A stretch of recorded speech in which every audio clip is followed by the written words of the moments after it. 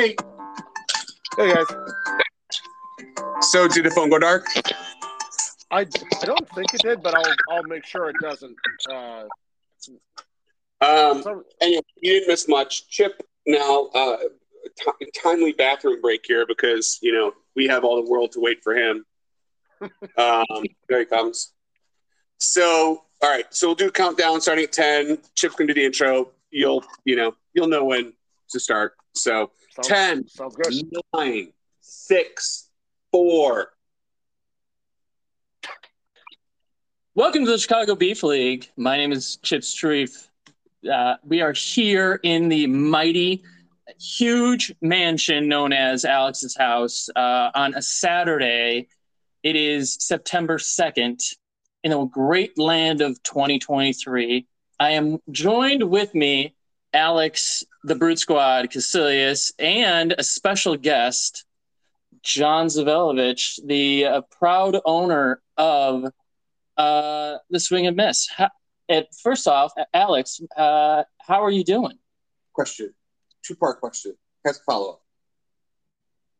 The land of 2023. Did you catch that, Z? The land of 2023? I did. Very curious. Tell me about this land. It's a wonderful place. 2023 is a wonderful place. How are you doing? Good. So Chip's in town for the weekend. I'm enjoying myself. It's always fun when he comes to visit. And we're doing the pod live and in person. And happy to have Z on to join us. Z, what's going on, man? And all is good. Thanks for having me. It was a nice little break,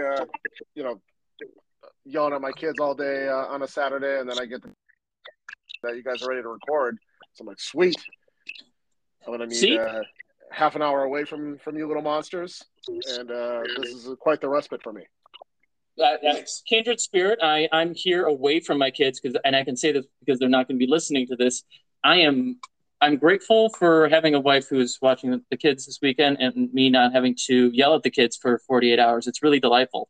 I'm grateful that Chip has a wife that's watching the kids this weekend so that he can come here and hang out. And it's fun. So, guys, we did our gratefuls. Now we can just talk crap I don't think I did anything nice. I just was critical of my kids and wife. Anyway, so we're going to just start off just in terms of agenda so that the audience knows what we're talking about. We don't leave them off at the end and have them all confused like some of our feedback from last pod has been.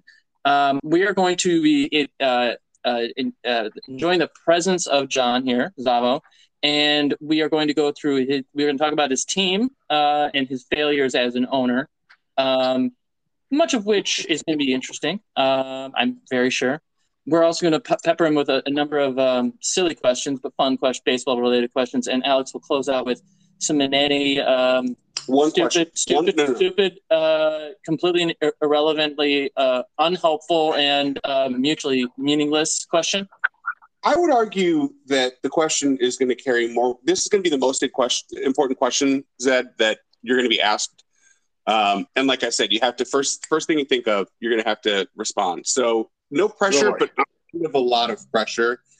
And we will also make sure that the audience knows that I did not poison Alex, but Alex has made sure that any poison will be received and reciprocated in a forceful manner. Correct? Ish. There's been some vague threats. No, but implied threats. I'm transparent. Yeah. So I went shooting last weekend, and I haven't put the guns back in the basement yet. So they're on the floor next door recording. And I am terrified of guns. So this is a successful morning. I'm terrified of poison and snakes. So there you go. I hear you. I haven't poisoned me yet. I will point out that my dog did throw up this morning. Twice. Carry on. So there's a chance that while we were out, she got into Chip's bag and ate the poison. But I was going to say, she's been rooting around in there, taking one for you. Yeah. Editor's note: the dog ate fertilizer outside, and we predicted that she would vomit. So she likes to eat fertilizer. Evidence. Yeah. Well, also I know for a fact that fertilizer and poison do not match. They don't mix, right? Like you never mix your fertilizers with your poisons, like they say. Sure, they don't. Z, back me up here, Z. It's well known. Dogma. Yeah, I'm gonna say yes. I like it. Okay. So, let's get into the team. Yeah, well, hold on. Before, just pointing out, Z, you're on now. We've done a couple guests in a row. Much like our other guests and our next guest, you are not in the playoffs this year. So, you're fortunate on the pod is because of your team's misfortune. How do you feel about that?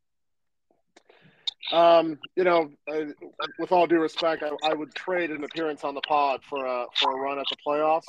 But it is a solid consolation prize. I appreciate. Since I have to be on the outside looking in, it is fun to talk to you guys. But hopefully not next year. Right? Yeah. Well, okay. Let's start at the top. You had the 4th overall pick in the draft. Let's start at the draft, then we'll go into the season, your schedule, and some of the trades. So at the draft, you started it all off with Mr. Byron Buxton. Yes. And we're not going to go through every single pick, but and you followed it with Newtbar. But what was the strategy going into the season of your picks? So there's a couple of things, but probably the most basic element of that was that I had 0 outfielders going into the season. So I liked it or not, I had to go outfielder heavy. I tried to lead off with the guy that I thought would have the highest floor, barring injury, of course, which was always a concern with Buxton, but that was always the talk, right? That if he could play 150 games, he'd be, probably in the running for MVP or. Well, he had, in context, in support of your position, last year I think he played like 90 games, which is not even 2/3 of the season. He had 28 home runs. Like he was, right. He was on my team. This is how I know this, but he 28 led my team last year, and he did it in 90 games. So that's exactly what I was looking at. I was just thinking, look, if I have to take my shot at somebody at the top of the of the first round, and get lucky, and maybe he stays healthier than he has in the past. Didn't play, but that was the thinking. And then after Buxton, guys like Newtbar, as you correctly saw with the vast majority of my picks, was young guys. Seeing where I and catch lightning. Okay.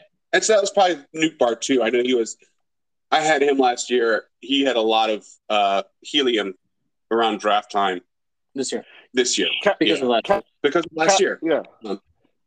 Castellanos was my 3rd round pick. So also what I thought, he probably turned out to be my best pick. A solid high floor guy. But same thinking. And I feel like you and I in the past have spoken about, among all the teams in the league, you and I, constantly and repeatedly have, the worst outfields.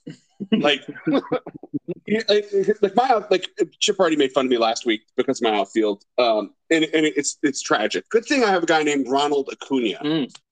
He's kind of good, but, who has been injury prone.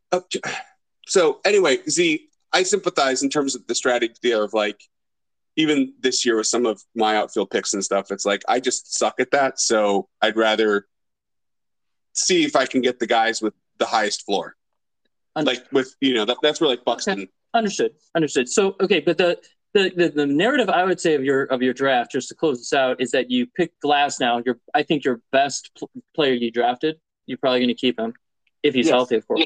Yeah. But then the wheels came off, and the only thing I call out in looking at the rest of your draft is that you took a number of, Giolito aside, you took a number of unproven young guys, be it Bott, Beatty, Leon, Gorman. He hadn't had a great year yet, still young, and then Kyle Harrison. What were you doing with trying to go young? Is it because of the minor leaguers and the 1 to 3s you were low on? It was purely. It was. I don't want to say I was punting right from the beginning. It was more recognizing that my keeper quality right off the bat put me behind, some of the elite teams in the league. So my thinking was that if I just, through volume, pick a bunch of guys who seem to have a shot at having like a big breakout season, like Brett Beatty didn't have a great year, but if we were sitting here right now talking about him Rookie of the Year running, surprised would it have been, at, or something. So Sure. at least that was my thinking. So if I, and obviously I realized that not every one of those guys would be a hit, but if I literally took 20 swings, and hit on a couple of them, one of two things would happen. Either I would have an unexpectedly good season, which didn't happen, or scenario number two is I'm in a way better position going into next season, which I think is the case now. So sure. What I would argue that my draft was not unsuccessful given my goals and my team situation at the time. Okay. I think that all makes sense. Like, yeah. I hear you in terms of the strategy there, and Chip has his little vets have to be top 30, and 1 to 3s have to be top 60, which is great when you have like Mookie Betts and Juan Soto, which is just, it's kind of like me, where from the same perspective, where like I've got got a handful of guys like Acuna, who frankly is just otherworldly. Yeah, like this year, which makes it easier for me when I take a guy like, let's say, Gorman, who I think worked out this year. I'm with you, but I'm saying take a flyer on like a guy like Nootbaar, where it's like, can they make that next step? Like, it's easier for me to do it because I've still got Acuna in my lineup that's carrying the team. And so, when you do try to accumulate those guys, right, sometimes it doesn't work out, and you just have to be patient. And I think the my position was like take a bunch of Byron Buxtons, like the entire draft, round after round, and maybe my record this year would be better than it is right now, and I'd be sneaking into the 6th, 5th spot of the playoff, and then get bounced. But then I'm going into the offseason, so that gets me nothing, and then I'm going into next offseason in the exact same situation as last year, just all of my best. Right. You know what I mean? And that's what I didn't want to do. So one other major aspect before the season is the fact that you had a number of injuries from the get-go, and then you drafted Glasnow, who was injured to start the season. You had a lot of injury risk going into the season before the season even started. So the reason why I ask about your draft strategy is, like, you had these injuries.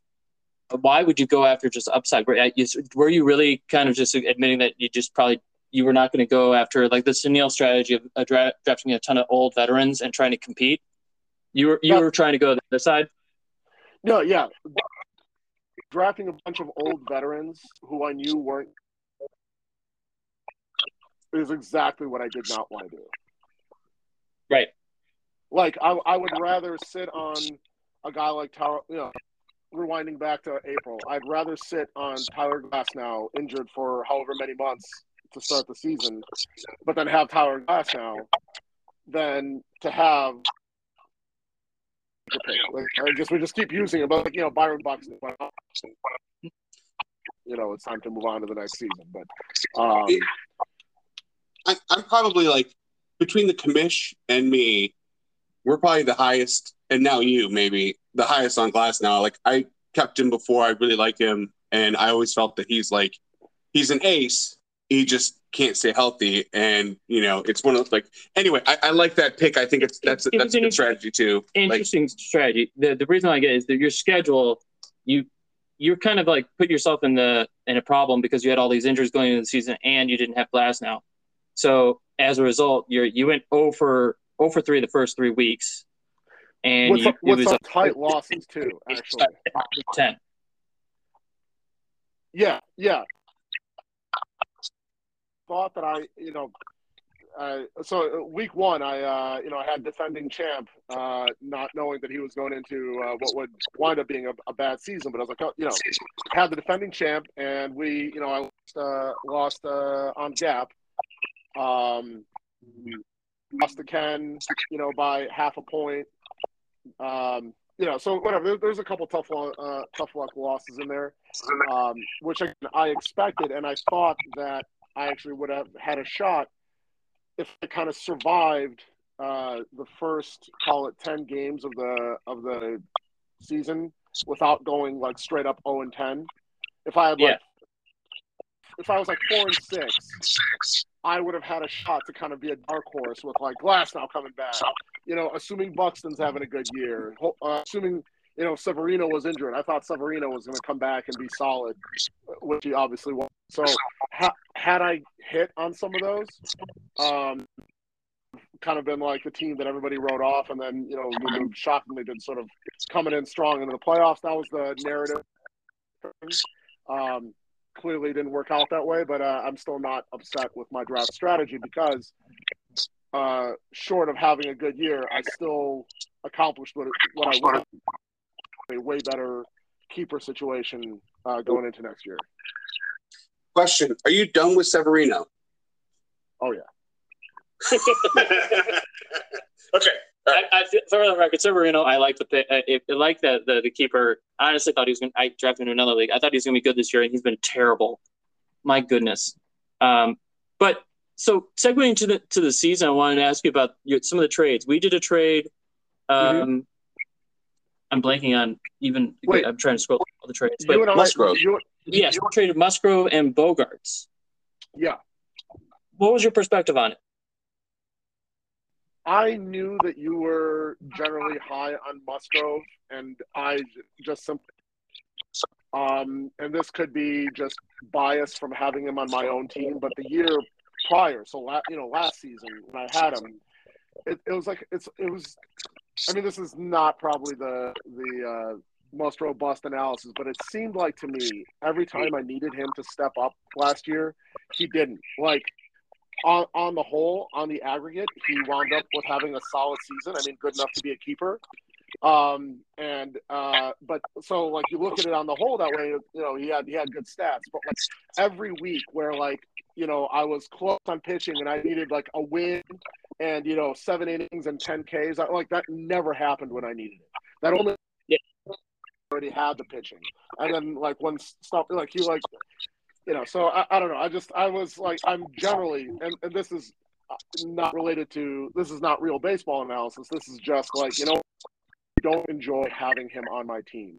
So I thought that if I could trade him, get a dependable shortstop that was the only thinking there. Right. So keeping with that thread, because the rest of your season, there's not like a telling storyline during the year. So as a result, you made a number of trades. Who is your favorite player on your team right now? I hate to say the exact same name that we've mentioned a million times already, but it has to be Glasnow at this point, because I really enjoy watching high strikeout pitchers, and I remember when Glasnow was coming back, I was just grabbing a beer with John, and I was like, I don't know if I should like give him a week. Coming off of his injury, like before I activate him, just give him his first start in the majors in a while. And John made the correct point that when you have Tyler Glasnow, you start him every week that you have him because everything is borrowed time. And I feel like ever since he made that point, and I agree with it, and I realized that adds a little spice to watching him. Like every throw could be the one where he's clutching his elbow right after that. So like when I watch him, it's exciting, it's fun. I'm worried, but it's fun to watch him. So I don't know. I think he's the one I enjoy on my team the most. Okay, well, on that thread, who is your favorite player currently in baseball outside of your team? So outside of my team, there's actually two, and I don't watch anywhere near as much baseball as, but I'll name two guys on the other side of strikeout pitchers. So if I'm watching a hitter, I like watching hitters who battle. I'm not even necessarily like looking for one guy or like the guys who have put up monster stats. I like guys who 20 pitch at bats, just putting in work. And so for that reason, the guys that I feel like I've consistently, again, in the small amount of baseball relatively that I watch compared to you guys, the two guys, whenever I watch them, I feel like it is always a bitch for other pitchers to get them out, are Jose Ramirez and Kyle Tucker.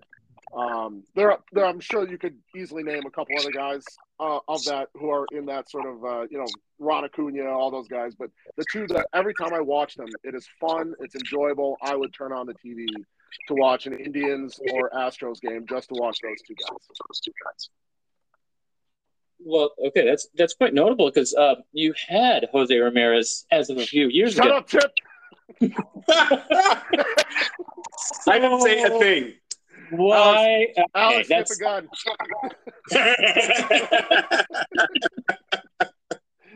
Man, no, it's funny when you said Ramirez, like your spot, like I love watching him. So that's all I'm gonna say on it. He is fun to watch. And yet you resist watching the Guardians, even though it'd be a fun matchup. Yeah, the Guardians are versus the Rays right now. I know. It's a good game. I don't like watching the Rays either, to be honest. And watching Cleveland, it's like I said, Jose Ramirez bats once every 3 innings. Yeah. So I'm gonna I will watch those at bats, sure, but I'm not gonna watch the rest of that team do a thing. Fine. Still. I'm not gonna watch them do a thing. I'm totally with you, Alex. That's probably why I don't watch that much baseball. It's because as much as I enjoy watching Jose Ramirez's at bat, what am I going to do the other 3 innings when that's not happening? Like then you get to watch people like who's on Cleveland right now? That Gabriel Arias. Yeah, no interest in watching that. No. Same thing. Benson? No. Will Brennan. Brennan Benson. No, I don't want to watch any of those guys. Fair enough. Bo Naylor, you love. I do. No, I don't love Bo. I love Josh. I love Josh Naylor. And Emmanuel Tassé, you love. Yeah. Because I found him and you loved him. Yeah. Okay, fair enough. Not because maybe, I think I appreciate him more the minute that I had him knowing that you like him. So, yeah. Fine. Is that like a dark thing to admit? I feel like it's the truth. We're going to censor this, yes. Okay. What about anyway, so I love Ramirez too. And Tucker's he's a great player. I can't watch the Astros because even with Jose Abreu on the team now, who I love, you did the right thing of not keeping him, by the way. And Chip did the right thing by drafting him when he did. He was the common sense, smart pick. It's just we didn't know he was going to stop. I know. Yeah. So anyway, I'm done rambling. Well, okay. So now we're heading into the playoffs. This is just give me your hot take of the playoffs. Who do you see winning it all? I kind of see Lowe taking it all. I like the makeup of his team.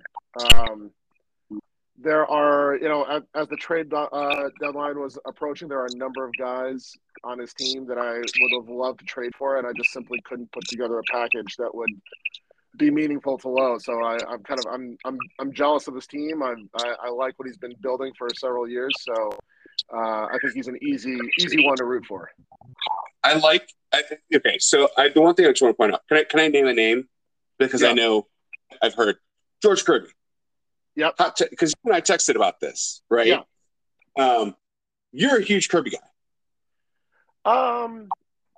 Yeah. I mean, yes, I like him. I'm obviously planning on keeping him and all that. When you say huge Kirby guy, I'm not prepared to defend the position that he's the best 1 to 3 or whatever. Yeah, but yes, I do like him, and I'm pleased to have him on my team. If that's what you mean. No, I'm just because he's the guy. When I look at your team, he's the guy that I would see a lot of value right now.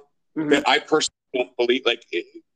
My take on him, right? I'm always worried. I don't think he's the K per 9 guy, which has value, right? So that's my point. I just when I target guys, right? Glasnow to me is that's an ace, and fine, he has health issues. Kirby's probably not going to need TJ like Spencer Strider, mm-hmm. But he would when I looked at that, I'd be damn, I would trade him. I've also dropped McClanahan and pitching's fickle, so I don't. Anyway, I just thought in terms of Well, okay, let me interrupt. I want your take, Z. Who is going to go to the Hall of Fame? Who's more likely to go to the Hall of Fame? George Kirby or Tyler Glasnow? Ooh, that's a good question. It's a trap. It's a trap. It's a trick. Record, we all know it's so hard to tell in the early part. Here's a softball for you. Should King Felix be in the Hall of Fame? 100%. Of course. Chip says no. Chip says no. And I love him. No? Hall of really good. So this is why I'm saying it's a trap, Z, because if he doesn't think that King Felix should be in the Hall of Fame, George Kirby and Glasnow are definitely not in the Hall of Fame. Well, yeah, I would agree with that. So it's a trap because either way you would have answered, he said Felix isn't good enough. They got to be better than Felix, is what I'm suggesting. And I think both could. Really? Yeah. Dude, Glasnow Felix was robbed of at least one or two Cy Youngs. Yeah, I think you're Chip. Chip and I talked about this, and I love it that off air, right? But I love it, Z, that you're on because you're like me, I think, in King Felix. Like Chip seems to think that he's just not that impressive, and I felt like he dominated for like 10 years, and he started like 17. All facts. Correct. Yeah. Is Johan Santana? Johan Santana a Hall of Famer? He played for a crap Mariners team for a long time. I know. And like so wins. Like he would have great peripherals and like his wins would be like because you're looking at like he only has X number of like 100 something wins. Oh, that's like sure, but he could if he played for the Braves when Glavine and Smoltz and Maddox were playing, he would have had 20 games a year. You know, like but okay. So and to answer your question, is Johan Santana Hall of Famer? Yes. Yes. Easy. No, I think you can't change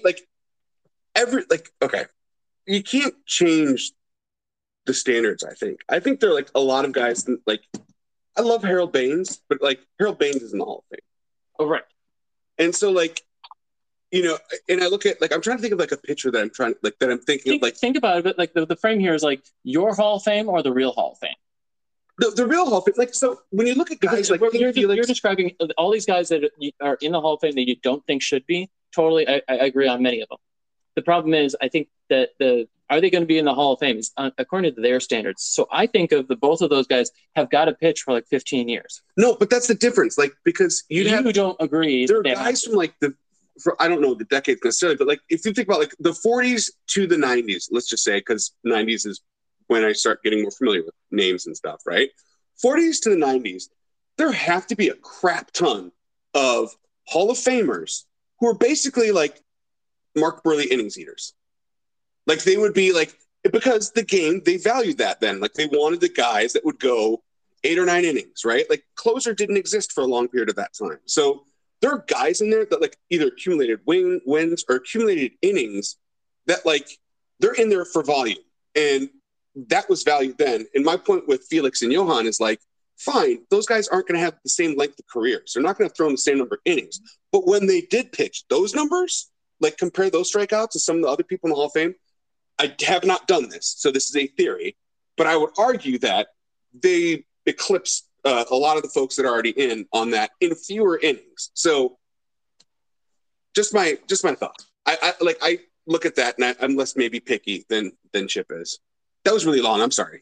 I'm not picky. I'm just saying. It's not even my opinion. Is the Hall of Fame standards right now is that you got to pitch a certain amount. Okay. Not wins, but innings and of quality. That's all. Z, question for you. Yeah. Right. Hall of Fame still. Right. So Barry Bonds.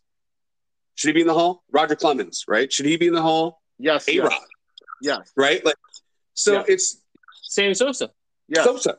McGuire. Right. Like these are guys that transform the game and transform their bodies in a lot of cases. Jose Canseco, like Barry Bonds. Yes. Right, but like there's still Hall of Famers like Manny Ramirez. Sure. Yes. Yeah. Manny Ramirez, of course. Is there even a conversation there? Yeah, like Pete Rose, like that's where I was like, okay, now we're getting a little off. But see, I don't think we are because it's like one of those things where it's like he didn't gamble. Well, maybe he gambled when he was a player. No, what he was busted for was as a manager. He gambled as a manager on his team. Yeah, so put him in as a player. Anyway, he also has like what second most hits ever? Yeah, or the most hits ever if you don't count Ichiro's Japan stuff. Yeah. All right, sorry, we digress. We digress into the Hall of Fame. So let's bring it back on to about you, and really the fact that so this weekend Alex has been very worrisome, to put it lightly, about his overall health because he postulates that I have poisoned him at least once, and it ruined his fantasy baseball team season. Yeah. Well, see, when you say it just doesn't, like, the real narrative is we're trapped in Alaska. And, like, my phone doesn't get internet, despite the fact that there's a Cricket store, like, a block away from us, right? Trapped. Really, so trapped. Chip is doing all this maneuvering, and it's, like, before the deadline, and he's talking about trades, and so then he poisons me, right? And this space, it's like, my mind, like, I wasn't thinking rationally, and ultimately what ended up happening was I made a bunch of terrible trades, which I told you that tanked me from, like, trading Alonso and all this. Yeah, it's a terrible trade. Messing with my anyway, I was poisoned, and I don't know how else I can prove it apart from his admission when he apologized the first time, but now he denies it. I didn't poison you. I don't even know how. Anyway, more to the point, he still thinks that I'm capable of poisoning him, which is not true. But he's prepared, and I'll just leave it that the environment here is less than ideal, and it is intimidating. I'll leave it at that. And see, the reason that we know it's intimidating is because you started with that, and this is the second time that you're saying it. I haven't moved. I have not moved. Anyway, so yesterday I take Alex to a brewery and show him the actual poison that I planned on giving to him, which is a beer called Actual Poison. Yeah. And I took a photo of it, at least for everyone's sake. And so far, have I poisoned you? It's one of those things where it could be like iocane powder, where it hits you immediately, at least according to the documentary The Princess Bride. Or it could be like a slow release poison. I always pictured Chip with, like, now moving to the slow release, like the Russian/North Korean approach, where, like, he'll, like, I assume you guys kiss at least cheek to cheek when he leaves at the end of the of his visit. See, you know what we started talking about, like, Russian Putin and my dumbass. I just now realized this last night.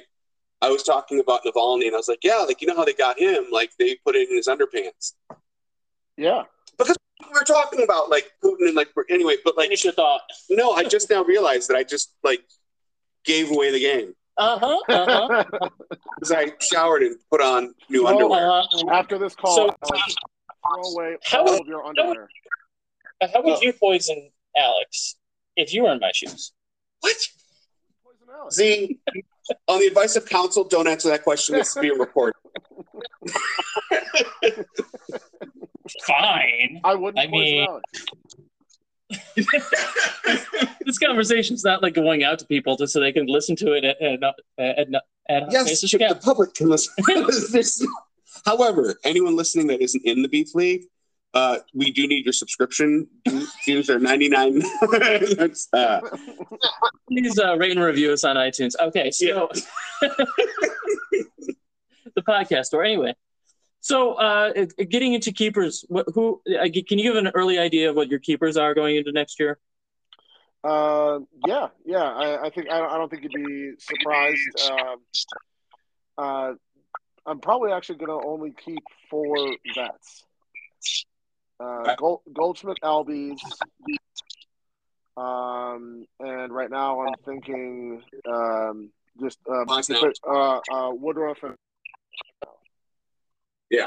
Okay. Those 4.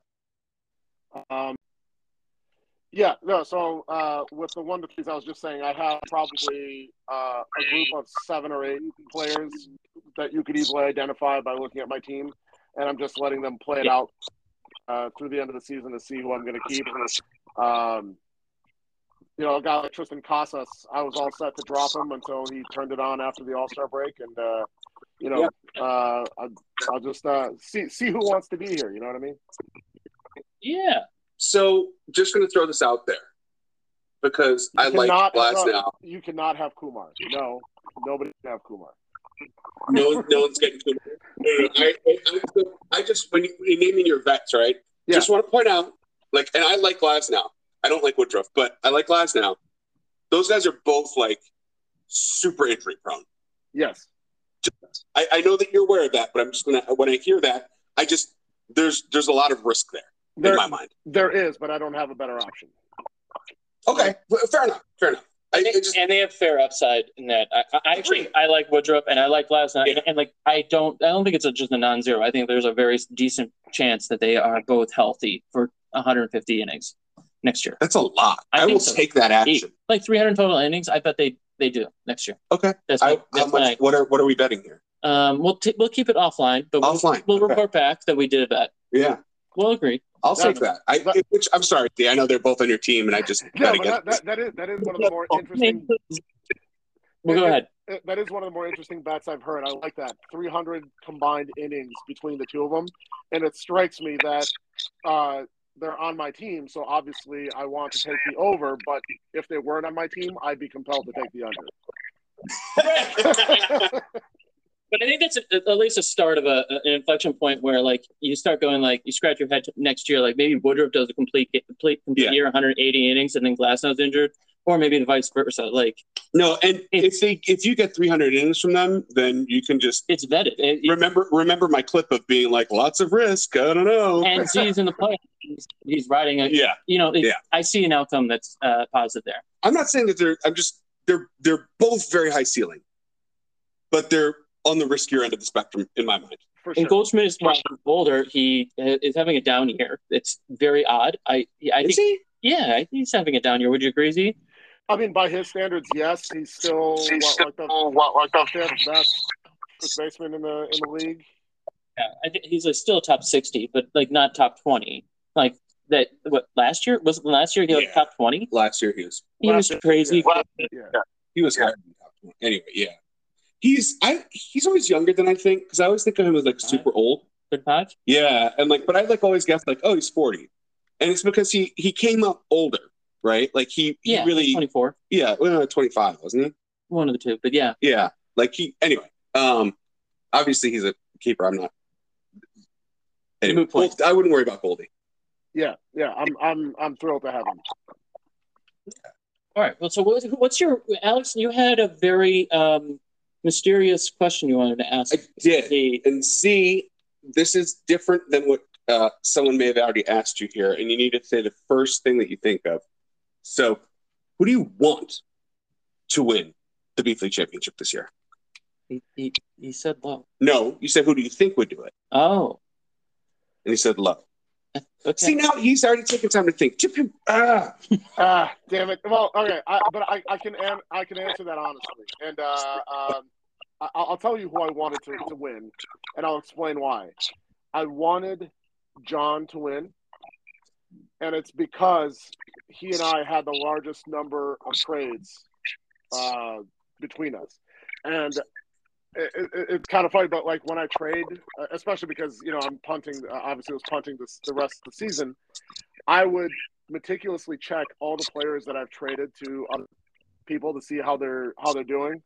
So I traded Giolito to John. He hasn't been very good, obviously. I traded Murphy, who hasn't been as good as he had been up until that point. So I kind of wanted to see my players participating in a championship run. So I was rooting for John. But obviously, since John is not going to be in the playoffs, I'm going to go Dave or Jay, because they're the other two in the. And I'm very carefully avoiding saying either of your two names, even though I love you both. Yes. No, what I do want to point out is that there is an ongoing investigation into what is called, at least on the outside, I don't know what you call yourselves, but the Chicago contingent of and much like the mob, whether this is we don't know if this is going to rise to the level of full-on RICO charges, but you just named your organization in public, and use the word.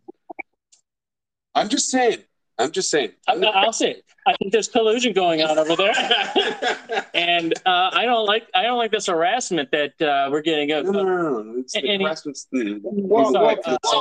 to be fair, the assault that we've been under in recent years from a certain organization in the Windy City. Well, two of the four of that group are barely hanging on to their playoff spot, and I would say that the higher level of suspicion for the West Coast contingent between Suneel and the two of you. Suneel?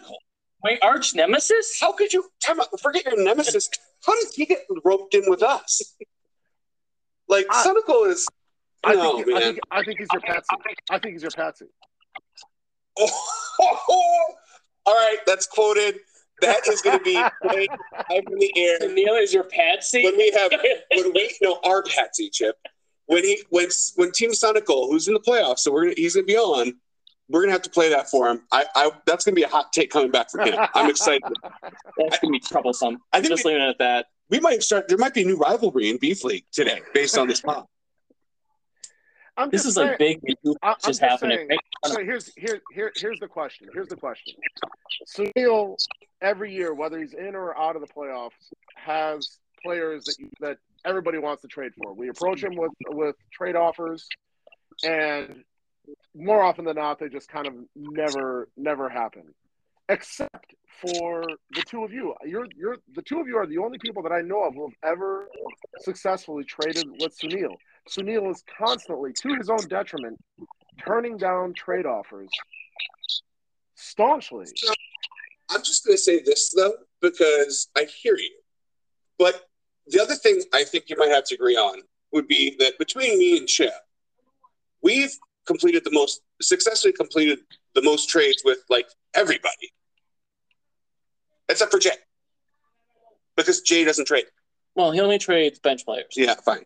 Bench players. But so I think it's just, my volume of trades is very high. So, I like to sprinkle some of that Suneel's way. But I feel like I'm pretty open across the board in trading. I ask everybody for stuff, and the reason that I'm good at it is because I'm the most obnoxious person via text message. You know what I think we should do? Don't take my phone away. No, this is what we should do. You know how like people write cookbooks and like this is the secret to a recipe? We should write a cookbook on how to trade with every single owner in the league and tell them that Suneel is you just have to beat him down with topics and questions over text. Dude. You don't do it you don't do it over the phone, and you don't assume that you're going to get an immediate yes. If you need some if you wrote a field manual to trading with every single Beef League owner, I would pay money. Challenge accepted. American. Price to dollars American. Price to be determined. I'm in. Are we talking a 3-ring binder type of format? Is that sufficient? However you want to do it. Z, would you buy chips or mine? Yours. Thank you. So I wouldn't be handwritten. I would have charts, and I would have very detailed pictures showing how to make these negotiations happen. Alex would be using his handwriting and just saying, "You didn't understand it. It's your own fault." That's right. Yeah.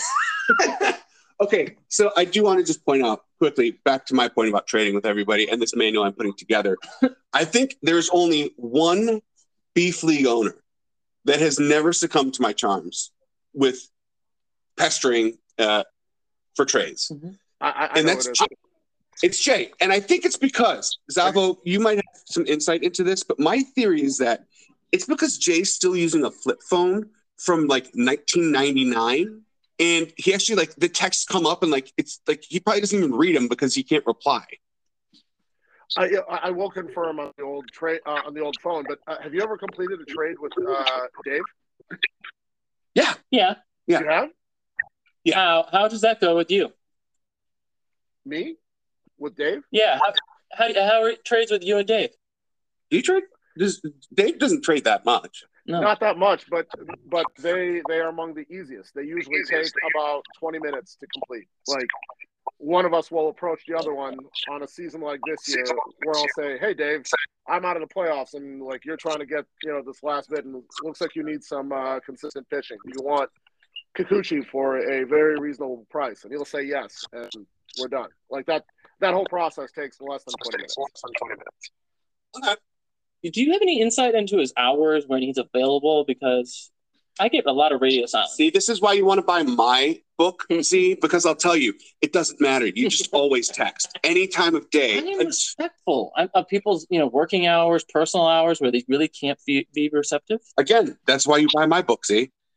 I totally agree. Well, what I will say with Dave, who's the front lines fighting respiratory ailments afflicting the world right now. You just kind of follow the ebb and flow of the rise of.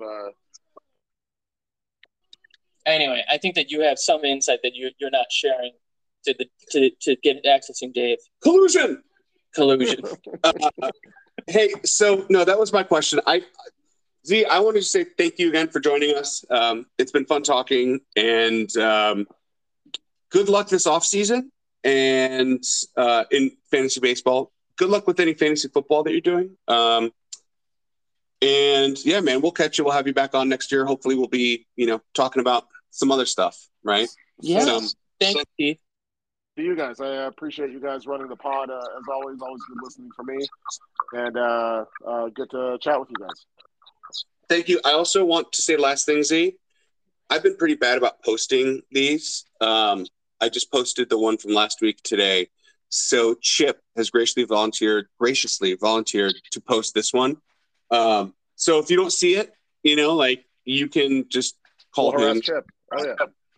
Audience, take note when I post this. Just remember that. Okay? Yeah. Anyway, thank you, Z. Thank you. Cheers, everyone. See ya. Hello. What are you wearing? Is there anybody in there?